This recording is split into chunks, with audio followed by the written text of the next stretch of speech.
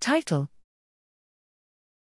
Striatal dopamine synthesis and cognitive flexibility differ between hormonal contraceptive users and non-users.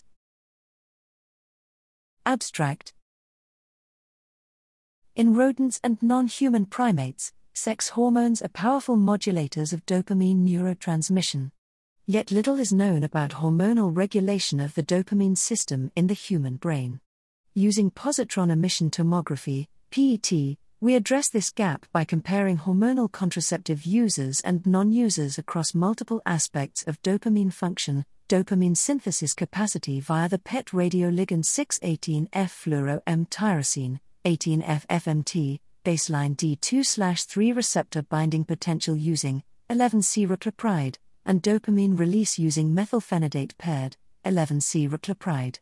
Participants consisted of 36 healthy women, N equals 21 naturally cycling, N equals 15 hormonal contraceptive users, and men, N equals 20, as a comparison group. A behavioral index of cognitive flexibility was assessed prior to PET imaging. Hormonal contraceptive users exhibited greater dopamine synthesis capacity than naturally cycling participants, particularly in dorsal caudate, and greater cognitive flexibility. Further, across individuals, the magnitude of striatal DA synthesis capacity was associated with cognitive flexibility. No group differences were observed in D2/3 receptor binding or dopamine release. Analyses by sex alone may obscure underlying differences in DA synthesis tied to women's hormone status.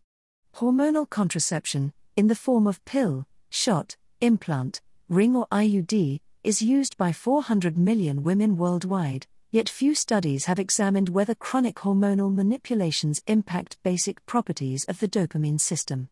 Findings from this study begin to address this critical gap in women's health.